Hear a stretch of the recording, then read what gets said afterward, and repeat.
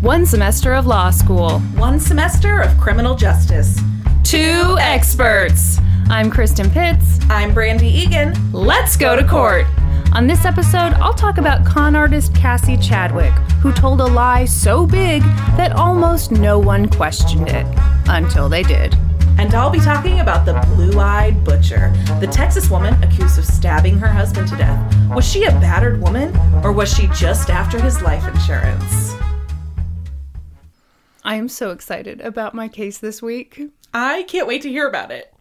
This is a totally nuts story, and this is the second week in a row where I've researched something, read about it, and been like, that's it. I'm going to dedicate my entire life to this. And then I forget about it in 2 days. Okay, so I'm going to talk about Cassie Chadwick. Or was it Elizabeth Bigley? Oh! Or Emily Heathcliff? Who the hell knows? I love these names! I left out Marie LaRose. Ooh. But I thought it rhymed with who the hell knows. And I really didn't want to do that. You didn't want to be too rhymey? I didn't want to be too cute about it, you know, because this is such a serious this podcast. This is a very serious podcast. Back to the business. Okay. So what we do know about Cassie Chadwick is she's one of the most famous con artists of all time. At least in my mind. I think she should be the most famous because in the late 1800s, she talked banks and people out of millions of dollars. Holy shit. In the late 1800s. Holy shit. Yes. Adjusted for inflation, I can't even imagine how much money that would be. 11 billion. What she did was You know insane. what? You would have blown my mind just now if you could have actually told me the amount. So if I had taken like 20 seconds to Google this, sorry, your mind will not be blown. Okay, so a quick note before we get started. Yes. So Cassie Chadwick changed her name 1 million times. Like 8 times that we know of. And in every article I read, like every paragraph, God bless these journalists, they were like, and at this point in time, she was blah, blah, blah. Yeah. She was Nancy blah. And then, and I'm just not going to do that. You're just going to have to, every few minutes, just churn out a new woman's name in your head. But I'm going to be calling her Cassie this whole time because that's the name she became famous with. That's the name she died with. Love it. Great. Let's go. Cassie, let's go. Okay, so Cassie Chadwick was born in 1857 in Ontario. As a child, she had... Canada or California? Did I say California? No, Canada. I was just Canada. I'm just curious. Definitely Canada. At least I think. You know what? I assumed. Hold on. No, definitely Canada. Definitely Canada. Yes. It's Canada. Because Unless it's California. Please don't question us. I'm pretty sure I saw her on a website for famous Canadians. Anyway. Love it. Okay. She's a famous Canadian from Canada or California. So, she was born in 1857. Where? Who cares? Yeah. As a child, she had a speech impediment and lost hearing in one ear. As a result, she developed a very unusual way of talking. So she had this really severe lisp. Why are you laughing? Because I'm hoping so hard you're going to try and imitate. No, that's the thing that kills me about this is because it's such an old case. You can't actually. I can't like pull her up on Yeah. YouTube. But I am dying to know how she sounded. Yes. Because people described her as hypnotizing. Really? Yeah, because she... I'm about to try to imitate it. But she had this really... She had this really quiet way of speaking, and she severely limited her vocabulary. Unlike me, which it's not a choice I make. But like she knew which words would trigger the lisp, and so she stuck to a really tight limit of what she would say, and it kind of made her seem mysterious and intriguing to people. Yeah. So I that's can see that. the first thing you have to know. Yeah. So she pulled off her first con when she was 13 years old. What the fuck? Got started real early. Here's what she did. She wrote a letter to herself saying that her uncle was dead and that she was owed an inheritance. She drew up very fancy papers to, imitate a certificate of inheritance. she did such a good job that when she took it to the bank gave her money. Holy shit. Yes, which I wish I had found more information on this, because she was growing up on a small farm. She had a ton of siblings. And all of a sudden she's 13 and she's got a boatload of money. Oh my God. And her parents not question That's where what I this wonder, money came from? Like, how long did she get away with it? I know that eventually she did get caught. But here's the thing. So the bank caught her. She was arrested for forgery, but they released her pretty quickly. They were like, do not do that again, okay? So, believe it or not, that was not an effective punishment. Because they were like, don't scam banks. And she's like, got you. Get better at scamming banks. Yes. So she did. So 9 years later, she's 22. She takes that scam she did when she was 13 and like turns it up a notch. She saves up her money for really nice stationery. Oh my gosh. Like beautiful stationery. And she does kind of the same thing. She says some rich guy died and she's going to inherit a bunch of money. This time it's $15,000, which in today's money is $350,000. Why I looked up that small figure and not like her actual figure. I got busy. I think I wanted a snack. The wisps were calling The your name. wisps. So let's see, yada, yada, yada. So she's got this nice stationery. She gets all dressed up. And the other thing she does, and this is just so unbelievable. Okay, so calling cards were really popular back then, kind of like business cards. Yeah. So she made some up for herself. And it's like a picture of her in profile view with a big fancy hat. Yeah. And in the background of this calling card is a massive brick mansion. And then in the upper right-hand corner, there's a smaller picture of this old rich white dude. And then at the bottom of the calling card, it says, I am an heiress to $15,000. And that was all it took. That's what my business card says too. Don't question it. I think it must have fallen under the realm of, well, you'd have to be crazy to print this up if it wasn't true. So people believed it. Yeah. Here's what she did. She would go into stores, pick out an expensive item. And she would, I don't really get this, but she would offer to write a check for more than the amount of the thing. And then the cashier would give her money. Yeah. You know, that worked like crazy. And if anyone questioned her or seemed a little leery, she'd just pull out that calling card and they'd be like, oh, well, there you are. You're an heiress. Oh, I'm sorry. You're an heiress. Excuse me. Goodness gracious. Eventually, she got caught. If you can believe it. So she actually went to trial. Wow. But here's the crazy thing. She spent the entire trial making weird faces at the jury. What? I'm not kidding you. She made just kooky, weird faces, made them very uncomfortable.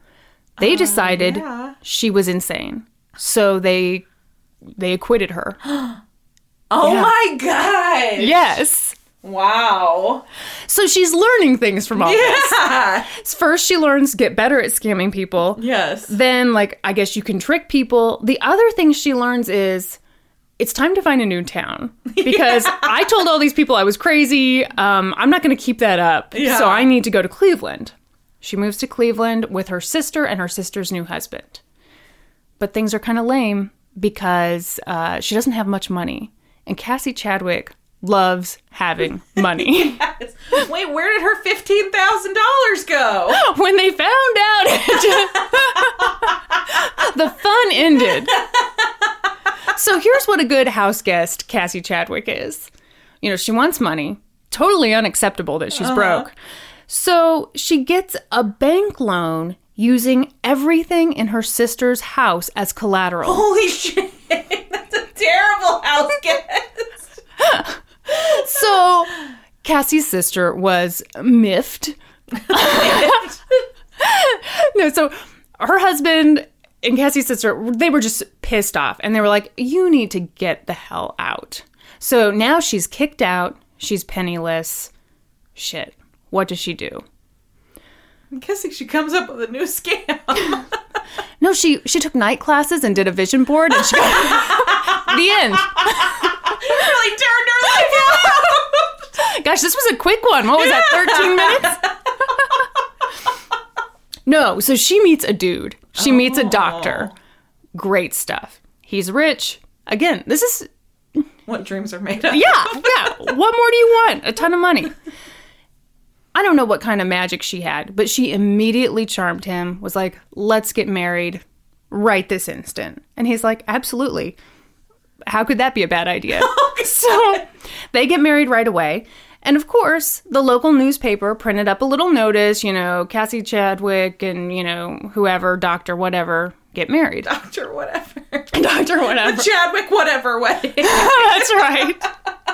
And of course, she was going by a different name, so who the hell knows? Who the hell knows? 2 people get married. Yes. That was a problem. That created a problem that she did not anticipate. Because the problem with being a con artist and always sticking with your same name is that then when you're in the newspaper, everyone you've ever wronged is like, oh, I gotcha. She lives here now? Okay. Yeah. So all these people come out of the woodwork. Shop owners she screwed over. Her sister comes back. Yeah. Like, everyone's like, okay, now she's with a guy who has money. I'm going to get my money back from her. This poor husband. Oh, no. At first, he was like, what? Get out of here. Not my Cassie. Yeah. This wonderful, sophisticated woman? No. But eventually, he realizes it's not that everyone else is full of shit. It's that my new wife is full of shit. And so he kind of has this moment where he's like, crap. I'm in a terrible situation. I've married this woman. I barely know her. Her debts are now my debts. So he paid everything off. Oh my gosh. And he divorced her. Their marriage lasted 12 days. What? Yeah. All of this happened in 12 days? Yes. Holy shit. He was like, I'm going to take care of this, be done, lesson learned. Oh my god. Yes. So what did Cassie learn from this? Keep on trucking. Just change your name next time. So at this point, she starts moving around, changing her name, and testing out any scheme she can on anybody with a pulse. In Pennsylvania, she tries this one. She tells everyone she's the niece of Civil War General William Sherman, and people were kind of impressed. But after a while, people start to catch on. You can only scheme so many people before eventually word gets out. So she decided she needed to go back to Cleveland. There was just one problem. She was out of money. Again. So what does she do? Oh, Lord. This is so gross. She extracted blood from her gums to make it look like she was hemorrhaging. The look on your face. Oh my god. Yes. Well, I'm just trying to figure out where this is going. So everyone thought she was horribly ill, without enough money to get back home to be with her family when she was so horribly ill. People took pity on her, and they collected enough funds to get her back to Cleveland. This was like Victorian age GoFundMe. Yes. And she's like, thank you guys so much. This is so wonderful. I appreciate this. I will pay you back as soon as I get back to my family in Cleveland. Whose fucking mind comes up with a twisted fucking plan like that? I don't know. I mean, that is so... I can't imagine any of it. No! Ugh. It's disgusting. Yes.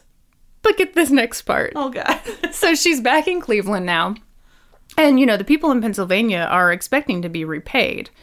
And so they're waiting and waiting and waiting. And so finally they send her a letter and they're like...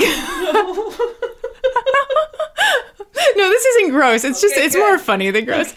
So they send her a letter. They're like, hey, feel free to pay us back whenever you feel comfortable. She writes them back a letter saying that, so she went by Marie in Pennsylvania. She goes, Oh, I have terrible news. Marie is dead. And then she wrote a glowing, loving tribute to her dead self. Oh, God. Rest in peace, me. Oh, no. No one was better than me. Oh, my gosh. Around this time, she becomes a fortune teller. What? Why not? Okay, now hold on. I need your reaction because I think being a fortune teller is like the best thing for a con artist. That is like... Okay, but what a fucking turn. Like, I'm sorry. I just don't see like scamming banks and scamming people. And then, oh, now I'm a fortune teller, which I guess is still scamming people. But listen, it seems like quite a turn to me. Sometimes in life, you're not on a ladder. You're on a jungle gym. What? I think I've seen that on an inspirational poster somewhere. Is there a cat hanging off of the jungle gym? Are you inspired right now or not? She had to test out a bunch of different stuff. Turns out she was pretty good at being a fortune teller or manipulating people, you know, however you want to see it. So she was great at being a fortune teller. She could really, really read people. People found her intriguing and mysterious because, again, she had this funny way of talking that drew people in. Yeah, I forgot about the speech impediment. Yes. Okay, I take it all back. She was made to be a fortune teller. Thank you. Thank you. Okay. I have something to say that is not nice. And it has no place here, but I'm just throwing it in. Okay. My thought on con artists, and I love, you know, I'm obsessed with you con artists. You love con artists. I think that came out like corn artists, but hey, I of course meant con artists. If you can do something fancy with corn, I'm a fan of that too. So, my assumption about them is that they're all super good looking. That's just what I have in my head, that in order to con a bunch of people, then you have to be good looking to really get away with stuff. Yeah, I could definitely see that. That's just at least it makes it easier, I would guess. I would think so. Yeah. And I don't know, I guess when I was reading... I'd say it would be much harder to be a successful con artist if you're ugly. Well, prepare to admire Cassie Chadwick. Oh, gosh. Because here, I'm just going to read some of the things that other people have written about her, okay? Mm-hmm. Smithsonian Magazine had an awesome article about her, and they wrote she was rather plain with a tight, unsmiling mouth and a nest of dull brown hair. Oh, God. Not Where can I get somebody to describe me like that? This next one is from the book Whoppers, History's Most Outrageous Lies and Liars. Described her as having mousy brown hair, a round face with no discernible chin, and a smug, thin-lipped smile. No discernible chin. I thought that was so funny. That's a rough one.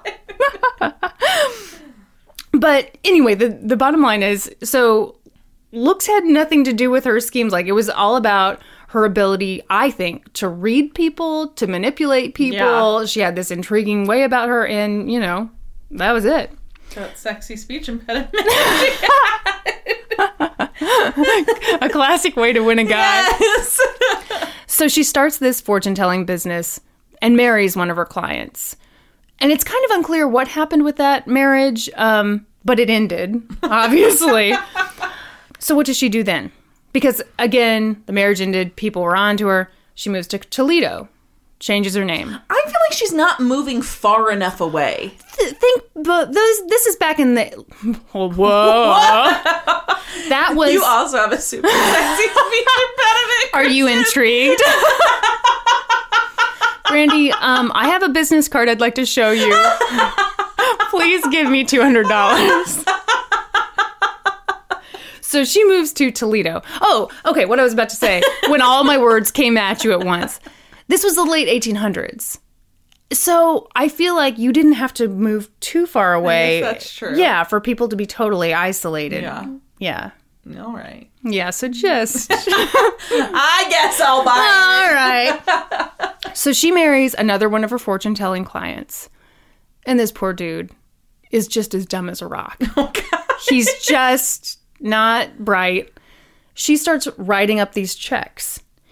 And so she gives them to the husband and says, hey, go to the bank and cash this, knowing that he has a good reputation in town. He's lived there. You know, people aren't going to suspect him. So he's taking these checks to the bank. Yeah. And yeah. So they get away with that for a while. And then all of a sudden the police arrest both of them because they're like, you're both in on this. You're both doing something bad here. And the poor guy's like, what? So it doesn't take people long to realize, okay, he's not the mastermind of this operation. He is literally just a guy who walked to the bank. Oh, gosh. At one point, he said that he felt under her hypnotic spell or something. So he's let free. She goes to jail. She's sentenced to 9 years in prison. Wow. Yes. But... Oh, gosh. But once she's in prison, she starts scamming people immediately. Oh my gosh. And not just the inmates. Oh, gosh. So I'd like to think that some people were skeptical of her. But here's the thing. She told the warden, you're about to lose $5,000 in a business deal. And you're going to die. She's a fortune teller. Yes, because that's the thing. She goes, Yes. I'm clairvoyant. Yes. You know, just accept that. She Yeah. tells him. Is that the name she's going by at that time? Jesus Christ. He's like, nice to meet you, Claire. You know, the tragedy is that we don't have a video set up, so you are so pleased with yourself. Oh, God. So Mrs. Voyant tells the warden, you're about to lose $5,000 in a business deal, and you're about to die of cancer. Oh. Then both things happen. Shut the fuck up. I'm serious. Oh my I'm God. serious. He loses $5,000, dies of cancer, and everyone's like, whoa, holy shit. Cassie knows her stuff. Oh, Cassie is magic. So she's got all that going on. And she starts up this letter writing campaign to the parole board. She's like, I am sorry. I have learned my lesson. I will never scam another person. Trust me. As she's scamming the parole board. But it worked. Oh, gosh. So then Ohio governor and future president William McKinley signed the release. Oh, my God. So she got out of prison after 4 years. Wow. Yes. Yes. Wow. This is when it gets really good. Oh, gosh. As soon as she's she moves back to Cleveland and she opens up a brothel. Sure. At the brothel, she meets Leroy Chadwick. And Leroy Chadwick is everything she could ever want in a man. He is rich. He's a doctor. He's part of Cleveland's most prominent family. One of them anyway. Yeah. So she's like, gotta have him. Yeah. Must have. So she presents herself as a wealthy woman from a prominent New York family. And she says, hello, I am the owner of this boarding house for women. And he's like, I know this is a brothel. So what does she do? She's like, oh no, I'm trying to present myself as his next wife here. Yeah. And he knows that I own a brothel. So she faints. She pretends to pass out. Oh and then when she gosh. comes to, she's like, oh my goodness, I had no idea. This is horrifying. Get me away from here. I'm sorry. What? I didn't know I was running a brothel? That's what she's trying to sell? She tried to paint herself as like, this is a boarding house where I teach young ladies etiquette. And they have taken it to the next level. very hospitable ladies here. So that worked. No! I'm serious. And once again, with astonishing speed, they get married. What the hell? I know.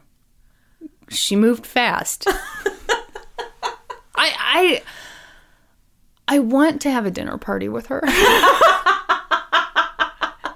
She'd probably leave with all my money somehow. I bet she would. But I want to know what it was about her. Wow. So almost immediately, she moved into his home on Euclid Avenue, which at that time was known as Millionaires Row in Cleveland. I looked up pictures. It is gorgeous home after gorgeous home after gorgeous home, huge places. Euclid Avenue back in the day, back in the late 1800s, was just incredible. Relatives of the Rockefellers lived there. Wow. They had a couple U.S. senators nearby. They had the former private secretary to Abraham Lincoln. So Cassie's like, finally, I am amongst my people. I am living in the house I was meant to live in. I have money. At last, things are how they should be. You know, she'd been the owner of a brothel 5 minutes ago, in jail 10 minutes ago, but now she's like, excellent. She has arrived. This is my station in life. Yes. This is where I'm meant to be. So that good feeling lasts for about 10 seconds. No, God. Because two big problems emerge. So she starts spending money like crazy. And Dr. Chadwick is like, whoa. I am rich. I'm not that rich. Right. You've really got to cool it. Yeah. So that wasn't okay at all. Oh, no. Did not appreciate that. Then the other thing was, she thought she would come live on Millionaires Row, and then all the other millionaires would accept her and, become her friends. No, they thought she was a big sketch ball. Yeah. Because she was. Because they were right. Yes. Who's clairvoyant now? So, yeah, she thought she'd be immediately accepted. But the thing was, this all moved way too fast, because there was never a period where Dr. Chadwick, Leroy, was like, hey guys, meet my fiance or meet this woman I'm courting. It was just, boom, here's my wife. Yep, hope you like her. So the Chadwicks would get invited places, but it was really only as a favor to Leroy Chadwick, because they liked him, but they were whispering, like, didn't she used to run a brothel? I'm pretty sure. Yeah, so people kind of thought, so this is not good. No. None of this is good. Budget's no good, and the rumors are not good. So what does she do? This next part is beautiful. Oh, God. I love this. Okay. So Leroy Chadwick, her husband, had a friend named James Dillon. Dillon was a lawyer and a big gossip. The guy loved to tell all kinds of stories. One day, Cassie found out that James was going to be in New York. She got on the train and went to New York. She found out what hotel he was going to be in. She went to that hotel. She waited in the lobby. She waited for him to appear in the lobby. Then she walked over to him, brushed past his shoulder. Oh my gosh. Of course, whenever someone brushes by you that close, you might turn and say, excuse me. He turned, said, excuse me. And then she's like, oh my goodness, James Dillon, what are you doing here? How strange. And he's like, what are you doing here? Yeah, this is great to see you. And she's like, oh, I'm just here visiting my father. And he's like, oh, okay. Because she'd told people she was this wealthy aristocrat from New York. And she goes, you know something? I'm here alone. Would you mind accompanying me to my father's place? And he's like, well, sure, that's fine. So this is going to be a difficult thing because her father's not fucking there. Oh, just you wait. So they get in a carriage. She gives the driver this address. They pull up to it. It is a 52,000 square foot mansion. It's fucking incredible. Wow. It's in the middle of New York City. It sits on, I believe, a little over an acre. Wow. Gardens. It is just beautiful. It is now owned by the Smithsonian Institute. Okay. So at this point, James Dillon is like, whoa, what the hell? I just hit my microphone. I apologize if God that damn interrupted it. your story. I'm going to need a 5-minute break to recollect myself. Okay. So James Dillon is blown away. He's like, I can't believe this is your father's house. And she's like, yeah. Okay, you wait here in the carriage. I'll be back in just a bit. She goes up to the house, knocks on the door. Butler answers. She quietly asks, could I please speak to the head housekeeper? Mm-hmm. They let her in. She speaks to the head housekeeper. She says, hi, I'm here to check the references of Hilda Schmidt. I'm thinking about hiring her to clean my home, and I know she used to work here, so I want to make sure she's a good worker, she's reliable, blah, blah, blah. And the head housekeeper is like, oh my goodness, we've never had someone by that name here. And Cassie's like, oh, no, that can't be true. So she launches into a long description of this fake person she just made up. Oh my God. And the lady's thinking, she's like, no. And Cassie's like, oh, this can't be right. Let me tell you a little bit about her history. Makes up the history. Cassie drags this out for half an hour. Oh my God. This conversation. Then she walks out. And from underneath her coat, she pulls out an envelope so that it will look to James Dillon like she walked in empty-handed, but she's leaving with this envelope. Uh-huh. She gets back to the carriage. What slips out of the envelope? Oopsies. It's a $2 million promissory note signed by Andrew Carnegie. What? So Andrew Carnegie was one of the wealthiest men in the world at this point. Yeah, what? That maybe you've heard of a little hall. Huh? What now? So, James Dillon looks down at this promissory note with Andrew Carnegie's signature on it, and he's like, whoa, what?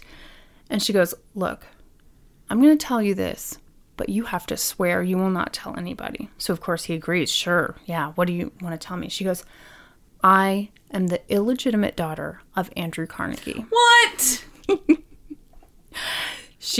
That's what she claims. She says, I'm the illegitimate daughter of Andrew Carnegie, founder of Carnegie Steel Company. Then, since she's unburdening herself, she goes ahead and opens the envelope and shows James even more stuff. So she's got $5 million worth of securities, promissory notes for $500,000, $250,000. And she's like, this is just a small piece of the pie.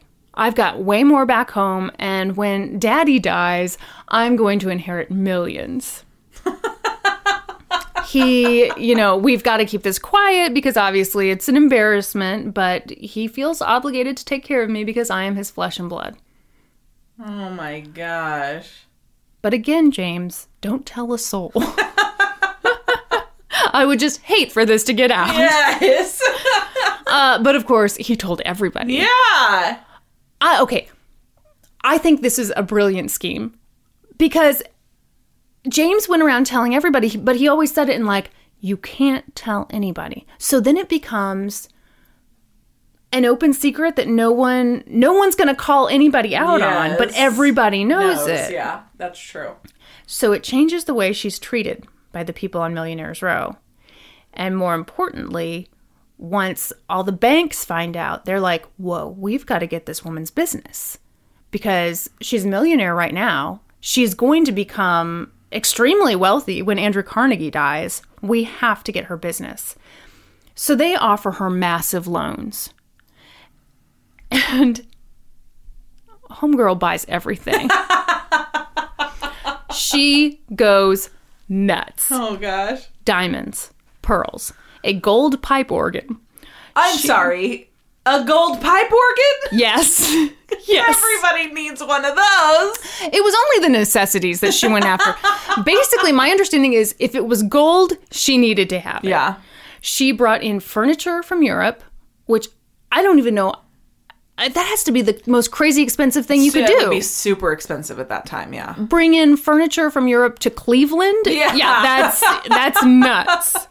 So she brings in designer clothes from New York. She became a big fixture at all the shops in Cleveland. Mm-hmm. According to a newspaper article I read, she thought nothing of spending $10,000 in a single shopping day. In the late 1800s? Yes. Fuck! I mean, I know it's nothing for you and I right now. No, right now, I mean, that's just, pennies. Can you imagine? No, I can't fucking imagine. Yeah.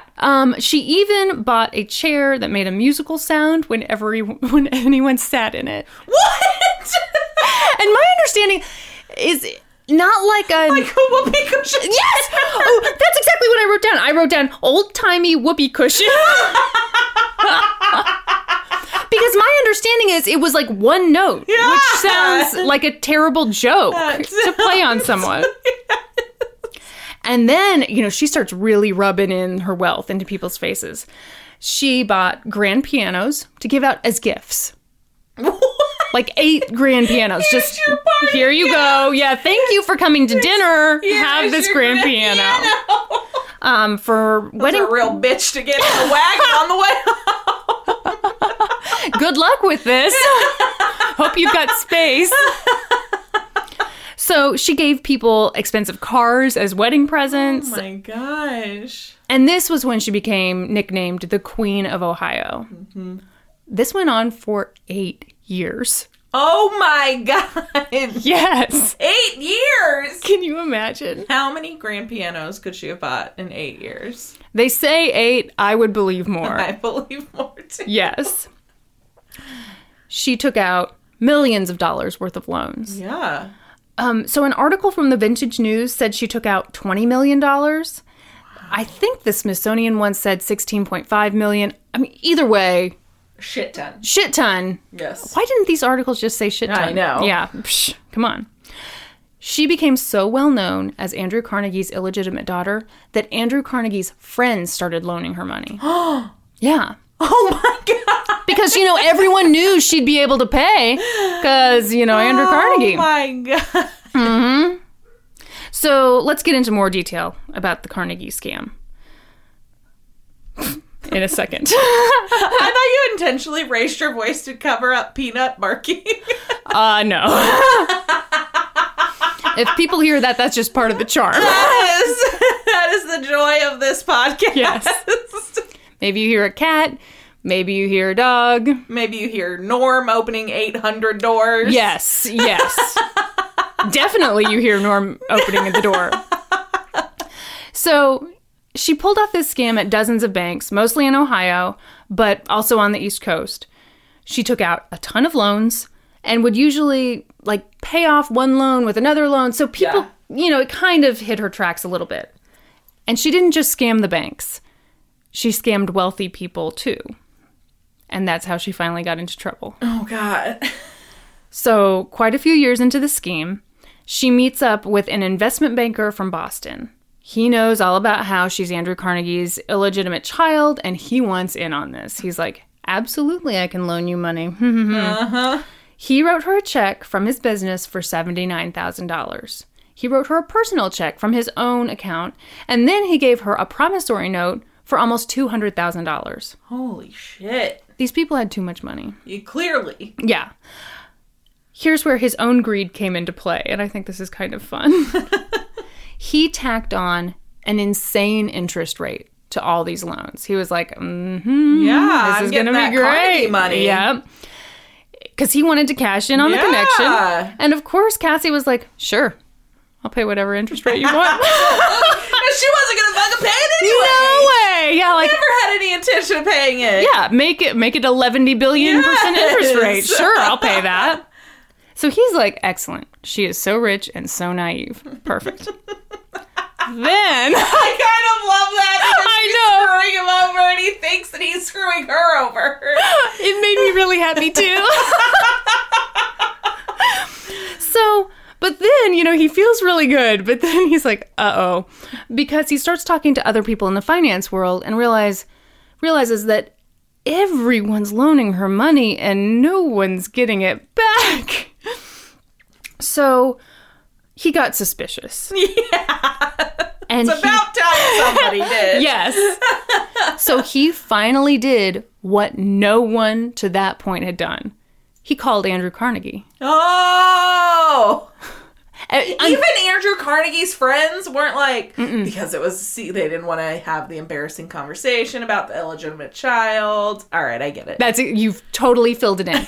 Yes. No one wanted to embarrass him. Yes. And I think, again, going to the greed thing, I think they felt like they were kind of getting away with something by loaning her this money. Yeah. And so, yeah, no one wanted to talk to Andrew Carnegie about it. Yes. Oh, no. So he calls up Andrew Carnegie, and Andrew Carnegie's like, who? So the guy was pissed. He's like, oh, shit, she's not the dummy. I'm the dummy. So in 1905, he sued her. And that's when shit hit the fan. All of a sudden, everyone started to realize, oh my gosh, we've all been scammed. All these banks got into trouble. Here's the thing that's tough. I saw this in the Smithsonian article, and I totally agree. There's this theory that we don't know how much she really took from wealthy people because wealthy people would be too embarrassed to admit what they got scammed out of. Exactly. Absolutely. And it's like, if you can take that financial hit, it's just better to not take the ego hit. Exactly. And the other thing that I think plays into this, because first of all, I think that's just human nature in any situation. Yes. But the other thing was that when Andrew Carnegie found out about this, he gave interviews to newspapers where he was just like, I can't believe people are this naive. Yeah. This is so... He made it, I think, so that people would be really embarrassed. Yeah. Which I'm sure he was pissed. Not only at her, but at all these people who were, like, waiting for him to die. You know? So, yeah, he told the New York Times, I can't believe this. Yeah. I can't believe so many people were so naive as to fall for this. Oh, and he's like, and I can't believe nobody asked me. If they had just asked me, I would have told them. So, again, 1905, she's getting sued. She tries to escape. She makes it all the way to New York. She is caught and arrested with a money belt clipped to her filled with $100,000. Oh my God. The trial became national news. And I don't have a ton of info on the trial, but what are we doing? A court podcast? Certainly not. No. This is a con artist podcast. That's correct. Let's go to con artist school. Let's get conned. So, a lot of prominent people attended this trial, including Andrew Carnegie. Yeah, he stayed for the whole trial. He would be there. Yeah, he was like, hello, folks. Yeah. The trial lasted 6 days. Cassie pled not guilty, and she claimed that she never said that Andrew Carnegie was her father. What? Which I wonder... How could anybody prove that she did? That's kind of what I wonder. Yeah. Because... if it was this super secret thing and everyone was kind of loaning her this money with like a wink. But anyway, nobody believed that. So I guess it doesn't matter. After 5 hours of deliberation, the jury found her guilty of conspiracy to defraud a national bank. She was sentenced to 10 years in prison. Afterward, Andrew Carnegie was able to actually look at some of these forged documents.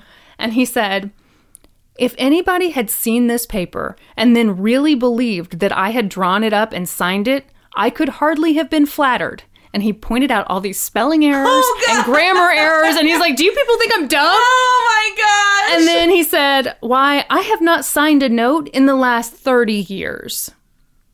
Wow. So, a little while after that, Cassie showed up for prison. She brought furniture, designer clothes, animal skin rugs. What the hell? And the warden allowed all of it. What? Yeah. She was kind of a celebrity. I mean, it was just one of those weird things. Yeah. 2 years into her sentence, she died in prison on her 50th birthday. What'd she die of? Oh, God. I can't remember. Just being 50 in 1905. They wrote that on the tombstone.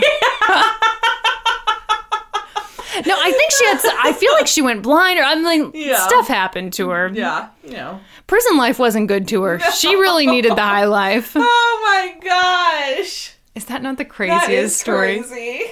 I just can't believe that she's not more well known than she is. I've never heard of her. Yeah. Oh, yeah. Gosh. I think that there's the fact that such a high profile, wealthy celebrity. Yeah. I mean, at that time, I think Andrew Carnegie would be considered absolutely. a celebrity. Absolutely. To be so closely involved in that. That's bananas. Yes. Yeah. Yes, it absolutely is. Yeah. That's good. Thank you. I am a little bit concerned with your obsession with con artists. Yeah, I don't know what it is. But you told me to listen to that podcast, Dirty John. Yes. I listened to it alarmingly quickly. Yes. You know, just blew through it. Yes. I don't know what it is. I'm fascinated. I don't get it. Is it because you don't trust anyone? Yeah. You know what? Yeah, very good. Very good. Yeah. Duh. What am I like? It's a mystery. No, I have trust issues. Yes. That's why. Oh my gosh. Because I was thinking like... This has been Therapy Hour with Kristen and Brandy. I love that you just immediately were like, boom, there's your answer. Because I have been thinking this for like, you know... So it's, to you, it has to be just mind-boggling that people would trust people so much that they can get conned to that level. Good God. Yeah. Anytime I wonder anything about myself, I need to call you up. And then you can just be like, boom. But no, you're totally right. I am a fortune teller. Yeah, I think it's because I'm so skeptical about everything. I don't get it. Yeah. I don't get any of it. Right. I don't get a 13-year-old showing up at a bank saying, I'm inheriting a ton of money. No, don't get that. No. Don't get... I don't even get where someone comes up with the ideas that she came up with. No. Like, I can't even wrap my brain around that part of it. The whole scene of her going to New York, brushing up against James Dillon. I mean, what the hell? Yes. Yeah, that is nuts. It is. I find her completely fascinating. I agree with you. Yes. I think she is fascinating. Do you have trust issues too? Is that what this is coming down to? You've got to be just as messed up as me. That's right.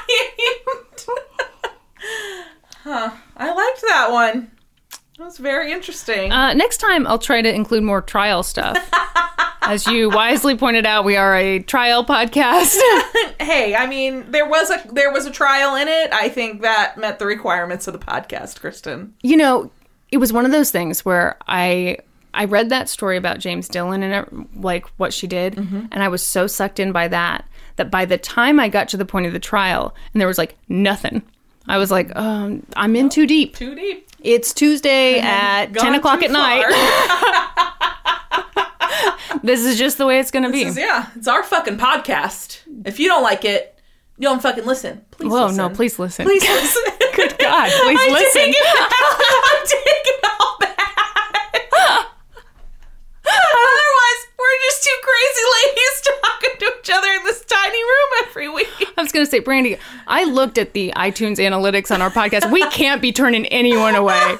Bring us your crazies. That's right. We'll take all of the crazies. Mm-hmm. All right, are you ready to hear about the Blue-Eyed Butcher? I loved your intro. I'm so excited. Battered woman or insurance scam. Very excited. Okay. So as I was talking about the podcast at work one day, so, you know, as you know, I work in a salon, so there's girls around me all the time, and we love talking about this kind of stuff. So we're talking about the podcast, and one of the girls at the salon told me about this case. She had seen the Lifetime movie about it, and love it. She said it was really interesting, and so I looked it up, and holy shit was she right. So shout out to Maya for introducing me to this case. Thank you, Maya. This is the tale of the Blue-Eyed Butcher. I got my info from an amazing article in Texas Monthly by Skip Hollandsworth, which I love that name. I feel feel like I know that name. Well, I feel like maybe he was Blanche's grandson on the Golden Girls. That's how I know that name. Oh my God. Do you know how humbling that is to be like, I think I know this journalist's name. Maybe it's because I'm so well read. No, it's because I watch the Golden Girls on the Hallmark Channel all the time. And then I pulled from another article from the Houston Chronicle by Andrew Tilghman. It's spelled Tilghman. Yeah, I have no idea. Tilghman. I'm sorry, Andrew. If you'd like to send me over a phonetic pronunciation of your name, I'd be happy to correct it. Right now I'm going with Tilghman. Because if the GH are silent, why fucking have them in there? I agree. Useless. Yes. All right. January 18th, 2003. We are juniors in high school. Yes, we are. So we are juniors in high school. Uh-huh. Okay. You have more to add to that? I was just going to say, for our first episode, I don't know if you noticed this, but we said we were sophomores in high school, and I guess it was like 2002 or, wow, we just established that. And I cut it out of paranoia. I cut out sophomore, so it just says in high school, like really, really terrible audio editing. And it was because I was like, well, what if this podcast, what if we get weird stalkers? And that in my mind was the way to save us from terrible deaths. I didn't give our fucking addresses, Kristen. I know. See, this is why I'm obsessed with con artists and stuff. I'm like, even the slightest detail, it'll be ruined for us. Okay. Well, January 18th, 2003, Chris and I were in some form of high school. What year? We'll never tell you. Maybe elementary. Maybe we were 80-year-old women already by that point, and we're like Benjamin Buttoning it, and we're getting younger. Very hard to stalk. Yes. So lawyer Neil Davis walks into the Harris County District Attorney office and says that he represents a client who has led him to believe that a body could be found at a small patio home in the White Oak Bend subdivision in northwest Harris County. So Harris County is a large county in Texas where Houston is located. Okay. So this is just north of Houston. It's a nice neighborhood, but smaller homes, very solidly middle class. Mm-hmm. So he refuses to give any other details, citing client-attorney privilege. Oh my gosh, just... Attorney-client privilege? Is there a way to say it right? I think it's attorney-client. Okay, attorney-client privilege. That's my one semester of law school at work. They do it alphabetically. Yes, so he says, that's all I can tell you. Wait, so he just says there's a body? My client has led me to believe there may be a body at this address. Oh my God. So the police are like, okay. And so they go to this address, and there they discover the nude body of 34-year-old Jeffrey Wright, half buried in the backyard. Ew, what? Oh my God, which half? It's he's face down and just parts there's a leg, I think, out. Oh no. And a hand out. Oh God. Oh my God. So the family dog has begun digging him up. He has neckties tied around his wrist. Oh no. There's a bathrobe sash tied around one ankle. And one hand has been chewed off and is laying on the patio. Oh, no. Because the family dog, as I mentioned. That's a bad dog. That's, if my fucking dog, if my dead body's laying there and they start chewing on me, I'm going to come back and haunt that fucking dog. That's right. You'll ruin all walks for them. That's right. Police enter the home and they find blood fucking everywhere. Oh my God. There's blood spattered throughout the master bedroom, including the bed, the floors, the walls, the ceiling, the ironing board. What? It's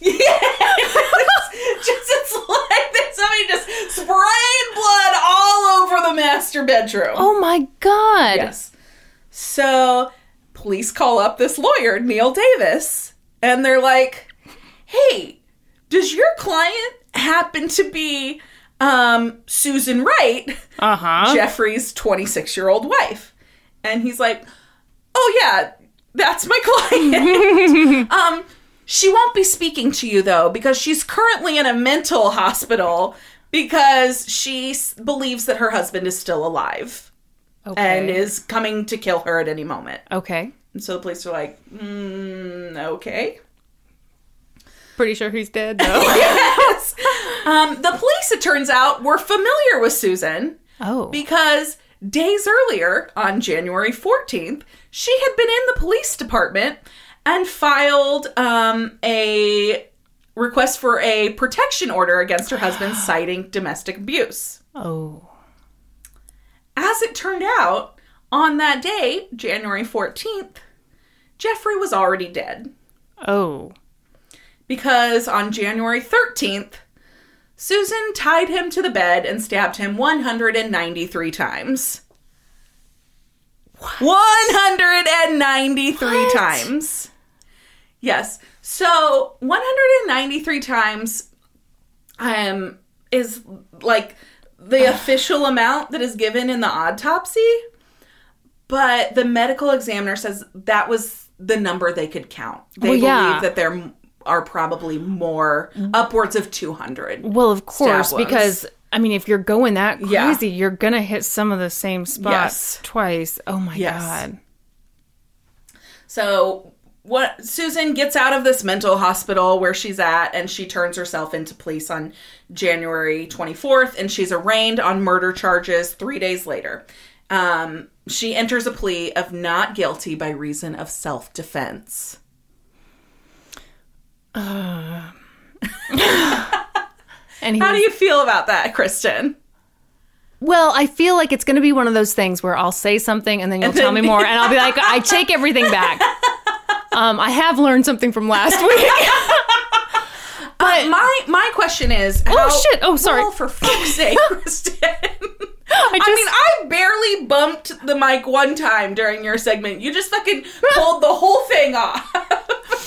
I am not used to this kind of equipment. We've really upgraded the equipment, and I'm used to our old dog and pony show. I have trouble with the information that we have at this point understanding how 193 stab wounds could be self-defense. Yeah, unless she has like 116 on her. Right. You know, my problem is, so he was tied up, right? Correct. Yeah, so that's my problem with self-defense. Yeah. How was he going to come after you if he was tied up? Well, let's get there. Okay. 13 months later, on February 24th, 2004, the trial that some called a study in courtroom sensationalism began. So there was no mystery about how this guy died. So this was not something that stretched out. There was no search for the perpetrator. Like, she turned herself in. This trial started almost exactly a year later. Okay. The trial was so lurid and the details so gruesome that Court TV covered this trial gavel to gavel. 48 Hours devoted an entire episode to the case, and Lifetime tossed around ideas for a made-for-TV movie. It was this movie that Maya saw and told me about, leading to me covering this case for this episode. Excellent. So this, all of this media coverage, they started referring to Susan as the Blue-Eyed Butcher. She was young, 26, I think, blonde, these big blue eyes, very attractive, and so that's just kind of the, you know, the fun nickname that the media gave her, and the name of the Lifetime movie. Okay. The prosecution, led by Assistant District Attorney Kelly Siegler, would argue that Susan killed her husband for his $200,000 life insurance policy, while Susan's defense attorney, Neil Davis, argued that after suffering years of abuse, she had killed her husband to protect herself and her children. So they had been married for 4 or 5 years. I think 4 years, because they had a 4-year-old son, but she was pregnant at the time they got married. Okay. So they had a 4-year-old son and like a 2-year-old daughter. Gotcha. Don't question me on those ages. I imagine that's very important to the case. Susan took the stand in her defense in this trial. Oh, people never do that. Never do it. Yes. She tearfully told jurors one horrific tale after another about the abuse she had secretly endured during her 5-year marriage. You've said that like Ricky Ricardo. About the abuse. I know! My mouth is so dry, but I'm afraid to take a drink. Take a drink. People won't care if they hear your ice.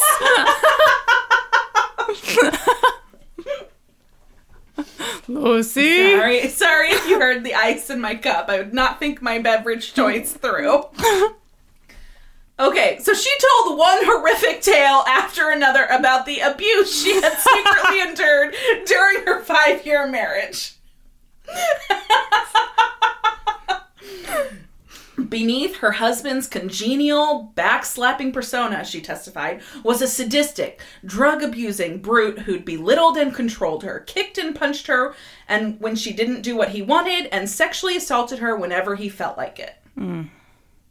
On the evening of January 13th, 2003, Susan said Jeffrey returned home from a boxing lesson high on cocaine, tried to get Bradley, their 4-year-old son, to box with him, popped him in the face with his fist, and later attacked her after she told him he had to get help for his anger. He then ordered her to get into bed, where he raped her. Afterward, he left for a few minutes, and when he returned, he was holding a butcher knife. He waved it over her head, shouting, "Die, bitch!" Oh, God. She testified, "I threw my hands up, then I grabbed the knife and I started kicking him with my right knee. His grasp on the knife loosened just a little bit and I got it from him."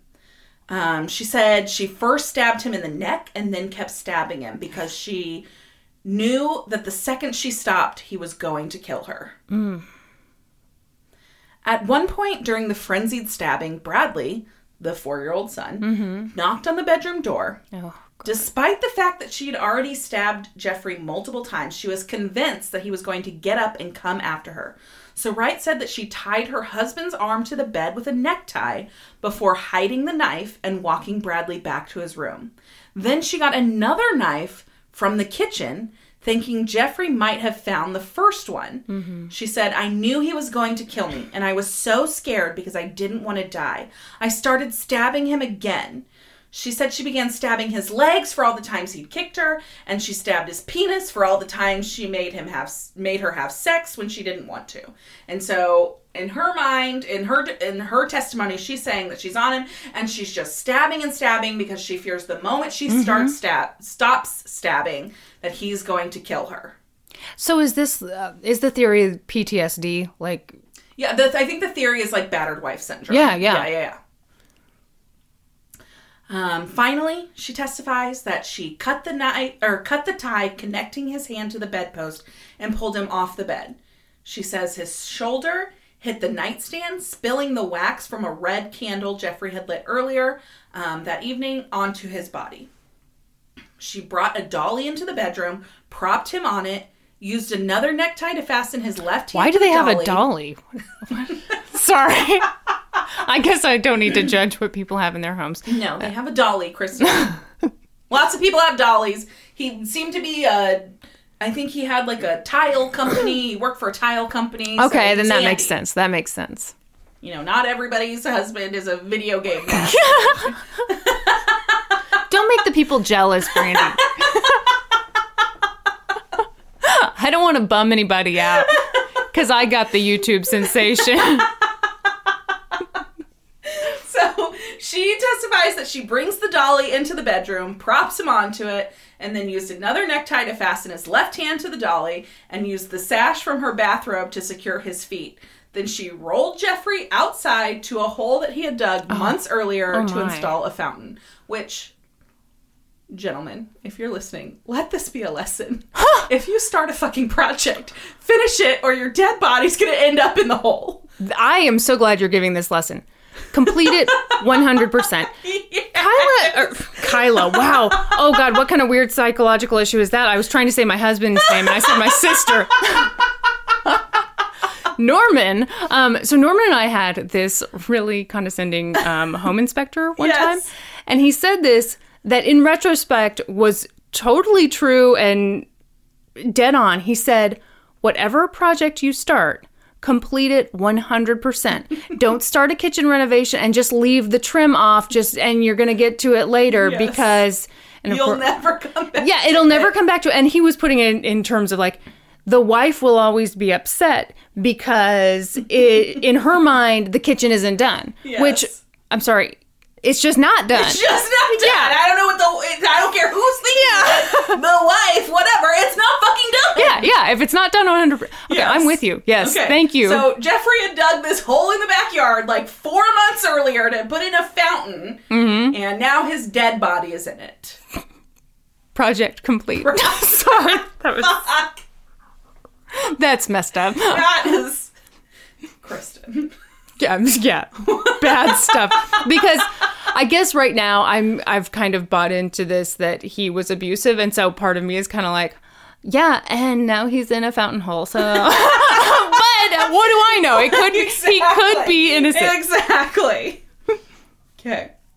Either way, he probably doesn't deserve to be in a fountain hole. But. So she crams his 6'2" body into the fountain hole, covers him with dirt, and goes inside. But she testifies that she still believed her husband was alive. She said she sat on the sofa for the rest of the night with the knife in her hands and watched for Jeff to get up because I was afraid the second I went to sleep, he was going to get up and come after me again.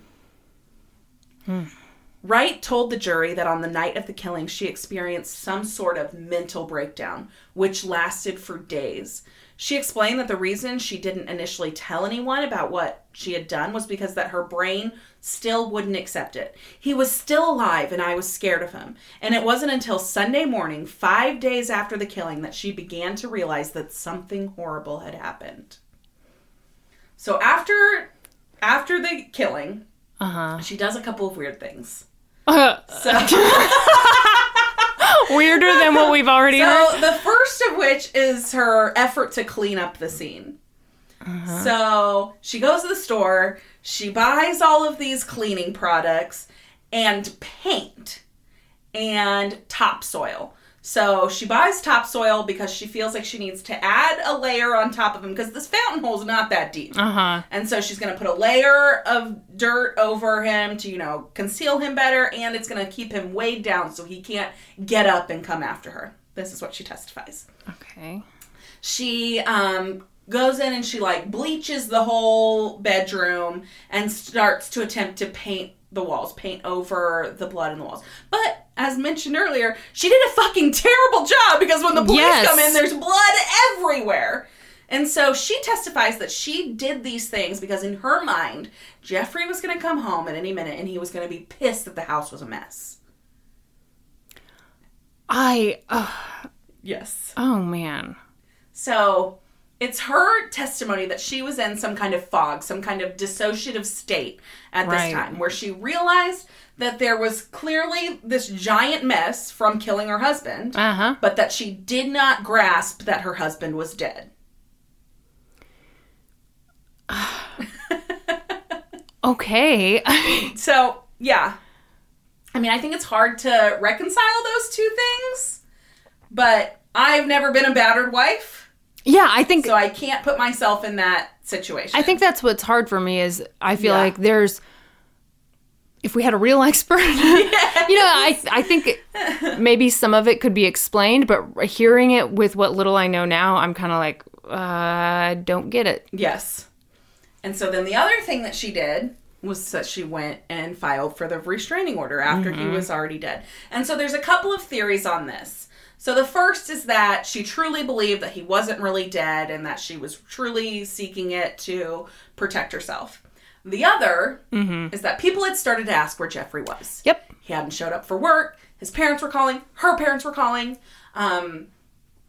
She had to come up with some excuse. And so what she told the police when she filed for this restraining order was that they had gotten in this big argument. He had popped Bradley when they were, when he'd come home all coked up.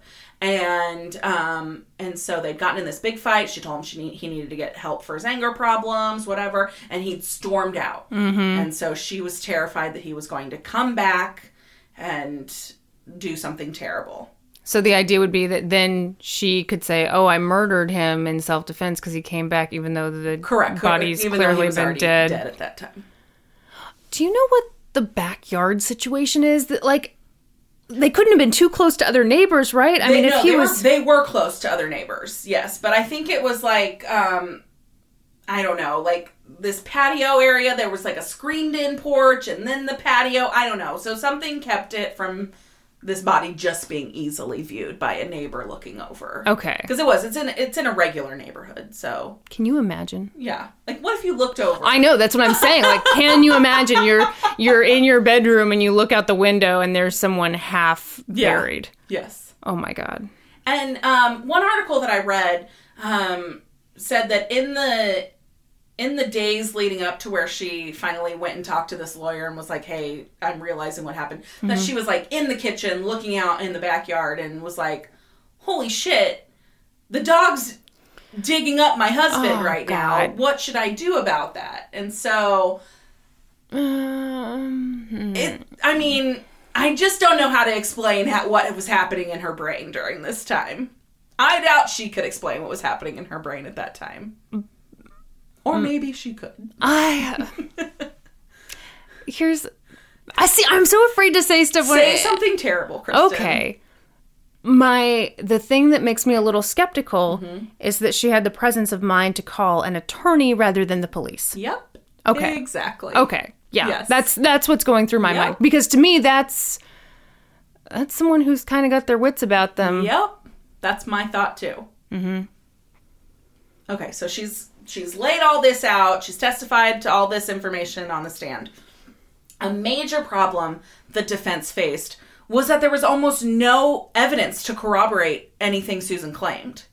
A neighbor testified that he saw Jeffrey angrily grab Susan's arm a couple of times. A couple of friends testified that Susan had once had what they believed was a black eye, but that she'd explained it away by saying one of the kids hit her with a toy. But at the same time... Yeah, that's normal. That's normal, I feel like, yes. Someone who's receiving abuse isn't going to say, oh yeah, my husband hit me. Yeah, because I always hate when people are like, they hear a story about an abusive guy and they're like, what? He's such a nice guy. And okay, maybe you just don't know him very well. Yeah. Maybe you don't know what it's like to be his wife. Right. Yeah. Susan's mother took the stand and testified that she had seen black eyes and bruises and that she'd witnessed her daughter cry out in pain because her back hurt so bad from the abuse. However, none of them could provide any evidence, such as medical reports, pictures, nothing, that Susan was a battered wife. There was no concrete evidence other than these people's accounts of what they may have seen. Right. Prosecutor Kelly Siegler was calling bullshit on this whole defense. Wow. She told the jury that Wright had most likely lured her husband to bed and tied him to the post, leading him to think that they were going to engage in some sexual game playing. Okay. To get him even more aroused, she had poured candle wax on his body. So this is what I think is really interesting, is because that was something that was in the autopsy that, had to come up with an explanation. So it's the prosecution's claim that they were, that she was pouring the wax on him for sexy time or whatever. Yeah. And to the point that Susan knew enough about it to work it into her version of events too, that she'd accidentally bumped the nightstand and the candle had fallen on him and gotten wax on him. I think there's something to that. Okay. Okay, go on. This is where my brain is. Okay. Okay, you've just stabbed your husband 193 times. Yes. You're I'm with you. Yes. He's, 230 pounds. She's 120 pounds, whatever, Okay. Ish. Sure. And she's hoisting him onto this dolly, and he's fucking bleeding everywhere. Mm-hmm. And is she really taking the time to notice that she's knocked a candle onto him? Ding, ding, ding. Thank you. Yes, that is exactly what I'm thinking. That would be so low. On your priority list of things to take note of. I completely agree. This is the piece of evidence that I was like, I don't know if I'm buying her story. For me, it's the calling the lawyer instead of the police. And yeah, that seems like... It seems like an odd detail. It seems like an odd detail to stick out in your mind. Like, I think you wouldn't even fucking notice that had happened. No. It would be the last thing on your mind. Even if you did notice it, which I don't think you would, why would you mention it? I mean, I would never. You tied him up, stabbed him a whole bunch, and buried him halfway in the backyard. Yes, exactly. Oh, and don't mind the candle wax. Yes. Yeah, no, who cares? Yes, exactly. Yeah. So this is the prosecutor saying, she poured the wax on his body, and then as he's tied up, he's thinking he's having sexy time with his wife, right, pulls out a knife and turns the bedroom into, quote, a torture chamber. The motive? According to Siegler, Wright wanted to cash in on a $200,000 life insurance policy. All that battered wife abuse was bull. It was just bull. That's what Siegler said. No. See, okay, other side of this. Yes. If you wanted $200,000, which to me, that doesn't seem like a lot, I feel like you do the push off a cliff thing. Right. Or you do, this seems like a really overkill. So maybe it's not in self-defense. Like, maybe he didn't, her version's maybe not true. Maybe he wasn't coming at her with a knife that night. Mm-hmm. Maybe she was a victim of abuse and she'd finally had enough. And so maybe it's a mashup of the two versions. Yeah. I think I could see that. She had been a victim of abuse, but she did lure him into the bed that night and tie him up and then kill him because she'd had enough. Which, to me, that makes total sense. And I don't know. I get frustrated with some of the laws on that because I think if you've been... That's just as much self-defense as if, as if he was coming at you with a knife. Absolutely. If you've been beaten by this guy for 10 years and... The most dangerous time to be in an abusive relationship is when you're trying to leave. Yeah. That's when you're more likely to be killed. Yeah. So if you do go ahead and kill him, to me that's still self-defense. Yeah. Yeah, I could see that completely.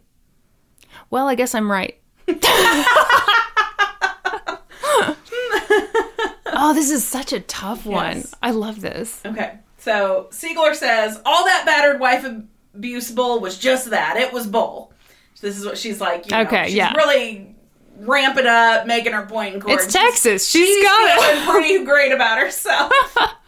In response to Susan's claim that she fought her husband for the knife, Siegler said, almost laughing, she says, you managed to stab a guy who outweighs you by 100 pounds and was so much stronger than you?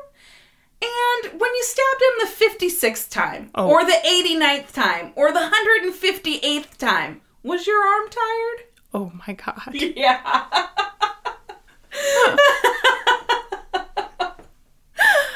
Oh, ouch.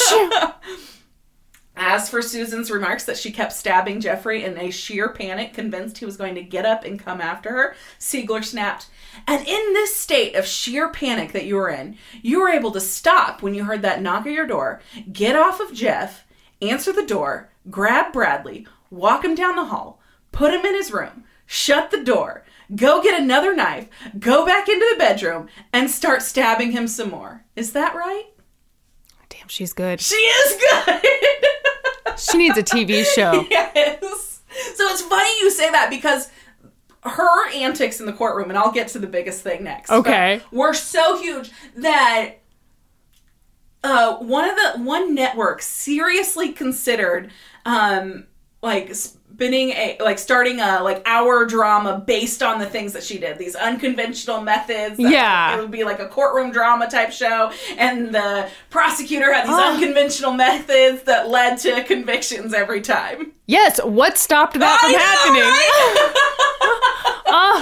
I would watch that. Okay. Okay. This is the best part. Oh my god. In what some called an effort to shock the jury, the prosecution offered an unusual reenactment.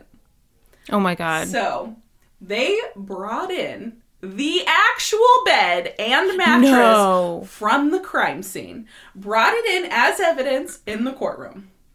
Okay, so they've got the bed. Picture this. The bed, the mattress. The mattress is covered in plastic, but there's fucking blood everywhere. The headboard and the footboard are covered in blood. There's just this bloody-ass bed in the middle of the courtroom. God. Siegler has one of her associates lay down on the bed. No. Oh my god, are you serious? She ties him to the bed. Oh, what? She has on this, like, she was, like, kind of known as, like, a snappy dresser. She has on this really form-fitting black pantsuit and heels. She climbs on the fucking bed. Straddles him. No. Takes a knife from evidence, one of the actual knives from the case, and pantomimes stabbing him 193 times. Okay. This lady, she was the president of her high school theater department, and her parents were like, you can't pursue acting, you have to go to law school. That's what happened there. That's ridiculous. I think partly that, and I think that she was just like, fucking loving that this was getting so much media attention. She was like, oh, I am on display. I am rocking and rolling. I'm going to straddle my associate. Yes. Can you imagine being that guy? Like, so here's the funniest part about this. So that guy, he was not a lawyer. He was just some law clerk that worked in her office or something like that. And I don't know if he didn't know what he was getting into, but he had just put in a big dip in his mouth before he got tied to the bed. And all of this writhing she was doing on him caused, like, the juice to go down his throat. So he was literally, like, choking while she's doing it. And so he's fighting back against her because he can't breathe. Oh, my God! Wait, holy shit. Did you watch footage of this? No, I just saw like a really detailed. I hope there's footage of it. I want to go back and watch it. I cannot believe any of this. This is crazy. So the judge didn't at any point say, how about you cool it? According to the articles that I read, no. Like, he was cool with this reenactment. The defense didn't object to the reenactment as far as I know. Are you kidding me? Right. What's amazing to me is I feel like at least once a week, one of us will say, and then the judge said, hey, everybody, let's keep this civil. But not in this situation. Not in this case. The fucking prosecutors straddling a guy, writhing on top of him, stabbing him 193 times. And I bet she counted every time, right? Oh, I'm sure she counted them out loud. I've no doubt. Oh, that's fucking nuts. Okay. Jeez. So they've done this crazy reenactment, you know. So we're at closing arguments. During her closing, Siegler told the jury. Who did she straddle this time?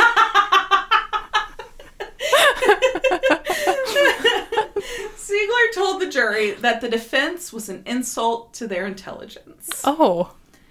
You are left with the word of Susan Lucille Wright. The word of a card-carrying, obvious, no doubt about it, caught red-handed, confirmed, documented liar.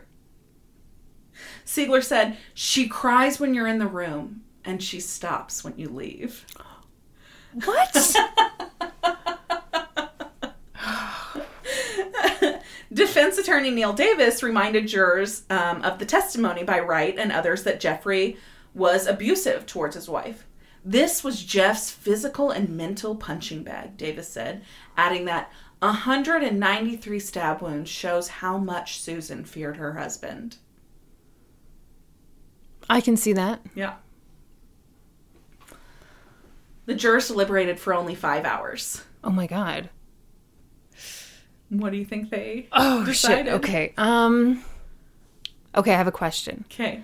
Did they bring any experts in to testify on the effects of domestic violence or PTSD or any of that? I did not come across that information in my Okay. research. Okay.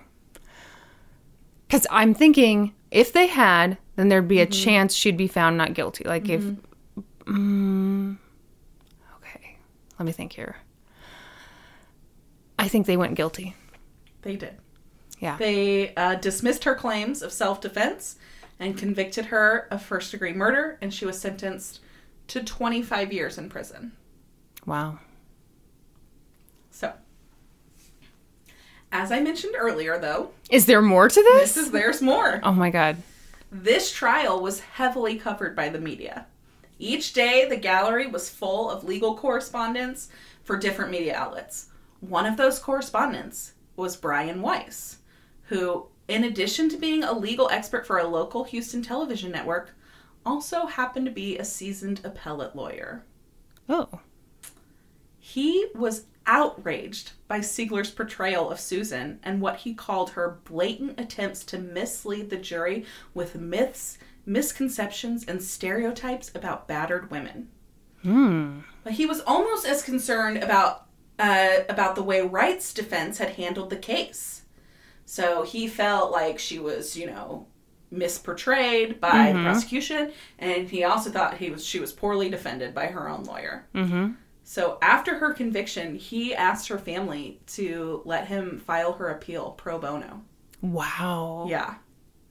So, in my mind, there are a couple of... There's, I think, a big mistake that the defense made. And that is by going not guilty by reason of self-defense, not going not guilty by reason of battered woman syndrome. Yeah. Because Why didn't there's they do that? I think those are two very different things. Yes. And I don't know the state law in Texas, so maybe in Texas they're not that different. But my understanding of the law is that they are very different. Self-defense means in the moment you acted in self-defense. Battered woman syndrome or battered wife syndrome is you suffered years of abuse, which culminated in this act where you... Yeah.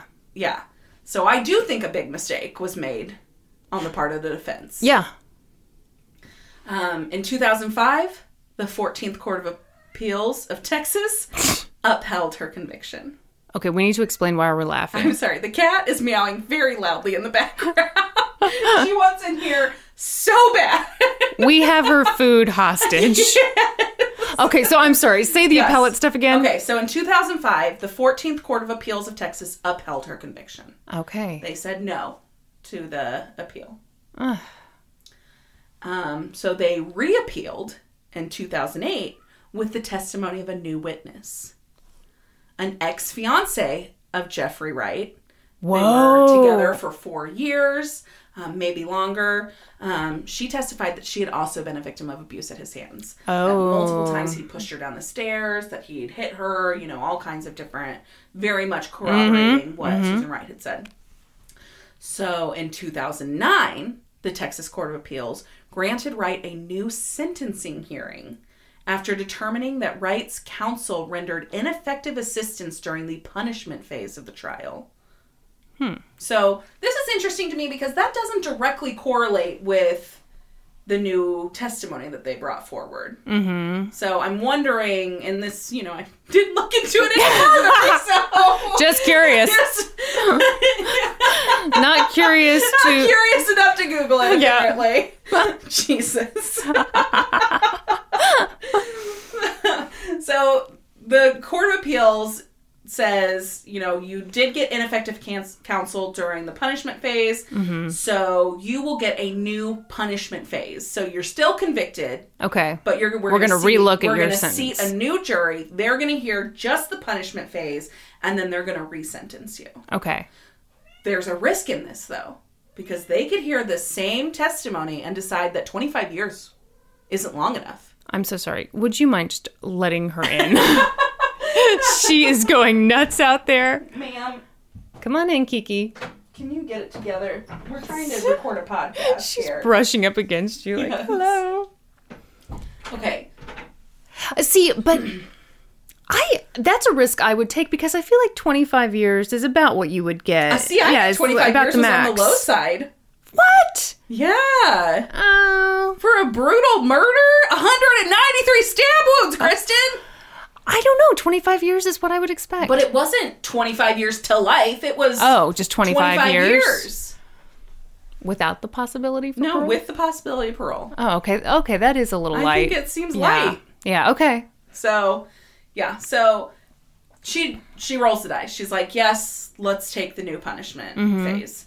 So they seat a new jury, and on November 20th, 2010, the new jury reduces her sentence to 20 years, which essentially means that she's eligible for parole 2.5 years earlier. Okay, so it's not much. Yeah. She became eligible for parole in 2014 and has been denied twice. Once on June 12th, 2014, and again on July 24th, 2017. Her next parole hearing will be in July of 2020. Wow. Okay, what do you think? So there's some... I don't know. I'm kind of torn. I'm actually... I'm afraid to say it. Oh, say it. What? I actually think that the prosecution might be closer to right than the defense is. Oh, I don't think so. I think that there's a good possibility. I think it's, like we said earlier, I think it's very possibly a mashup of the two scenarios. She was a battered wife. She had been abused, and the only way she saw of getting out of it was to murder her husband. Mm-hmm. And so I think that I would have been way more behind a defense that said battered wife syndrome. I think the story of self-defense where he came at her with a knife and she fought him off and turned around and stabbed him, I don't think that's true. Yeah. I don't buy that story. Yeah. I think that the scenario where she has been abused and she sees her opportunity, the only opportunity she sees to leave is to kill her husband, and so she does. She lures him into bed, ties him up, thinks he's going to have, sex with his wife, and she instead stabs him, like the prosecution says. I do think that is more plausible. But I do not agree that she did it for the $200,000. No, absolutely not. I don't think that's the motive at all. I think that it is likely that she was a battered wife and that this was her way that she saw out of it. Case solved. So it's interesting, this article by Blanche Devereaux's grandson, Skip Holland. Can't you just hear her? Oh, Skip. Yes. Was excellent, and like I said, it was in Texas Monthly, and I loved the title of it. What was it? 193. Oh, I thought that's good. So good. Yeah. But it's interesting because he writes like he inserts himself a little bit into the article where this article, he's actually interviewing her. He's gone to the prison where she's being held, and he's interviewing her. And he's making notes about her mannerisms that she has. And so a couple of the things, he's like, okay, maybe she is a battered wife, or is she putting on a show for me? What were the mannerisms? Because a couple of times, the things that she does is she, talks about how she wonders what the guard is thinking about. Like, oh my gosh, I think the guard is tired of me being here, because the guard has to watch her the whole time while they're having this interview. And so she's like, I think the guard's ready for me to go back to my cell. Like, she's worried about angering the guard in some way. So there was just a couple of different things. Okay. And, I didn't note them here. So I really urge you to read this article. It's excellent. And report back to you. And report back to me on your findings. But, I just think that even he was like, okay, is this real? Or is she putting on a show for me? Did he come to any kind of conclusion, or no? Just he was wondering. You'll have to read the article. Oh, yeah, mystery. I have no fucking clue. I did read the whole article, but I can't read. Is this like an elementary school book report where you didn't read the whole thing and you're like, if you want to know what happens, read the No, I swear I read the whole article, but I don't remember if he came to a conclusion. I think it was just it was an open-ended question. Okay. You draw your own conclusion. It's just weird because usually Golden Girls episodes, they wrap up in like half an hour, so just odd that they would leave us hanging. So what do you think about the Blue-Eyed Butcher? First of all, that was amazing. Maya. Right, Maya, thank you. Yes. That was amazing. That was and so now good. I want to watch the Lifetime movie. Yeah, which is something I've never said in my life. Me either. Certainly not. Lifetime movies. What? You have to head home now. Gotta tuck in. No, so everything about this is fascinating to me. Yes. I want to know so much more. Yes. It's funny because I took such a hard turn on that prosecutor from being like, she's amazing, she's the best, she needs a TV show, and then there's something about, oh, she wants a TV show? Yeah. I don't know. I think I feel the same way you do, which, probably, battered woman syndrome. Yeah. And, I do think she would have had to lure him to bed and tie him up if they had that kind of a weight difference, a height difference. And he's all coked up because the autopsy showed that he had coke in his system. Yeah. Yeah, I don't see how she could overpower him, tie him up. Yeah. Yeah. I'm just not buying her version of events. I want to know more about that candle wax because that is... Yeah. See, to me, that is damning evidence. Yeah. Oh, that was such a good one. Yeah, I really enjoyed that one. Shout out to Maya. Okay. All right, are we ready to wrap this up? God, I guess so. Yes, the cat has joined us, so... Oh, jeez. She had stuff to do in here. Yeah, she's very busy. She's playing with the curtains right now. It's her office, too. That's right. We can't just kick her out of here. No. Okay. Now I'm thinking of all those dumb business cat things. She have a little business hat. You know, the business cat things where they're like, we need to think outside the box because I just pooped in it. Oh, God. That's a good way to end, right? Anyway, join us next week when we'll be experts on 2 whole new topics. Podcast adjourned. And now for a note about our process. I read a bunch of stuff, then regurgitate it all back up in my very limited vocabulary. And I copy and paste from the best sources on the web, and sometimes Wikipedia. So we owe a huge thank you to the real experts. For this episode, I got a lot of great info from biography.com, Smithsonian Magazine, and the New York Times Archive. Please note that Cassie Chadwick was full of shit, so if you look her up, you'll see that each article tells a slightly different story. All of them are entertaining, though. And I got my info from an amazing article in Texas Monthly by Skip Hollingsworth. Worth noting that he's not really Blanche Devereaux's grandson that we know of. And another article in the Houston Chronicle by Andrew something or other. So Kaufman. For a full list of our sources, visit lgtcpodcast.com. Any errors, like mispronouncing poor Andrew's last name, are of course ours. Please don't take our word for it. Go read their stuff. Seriously, the article 193, amazing.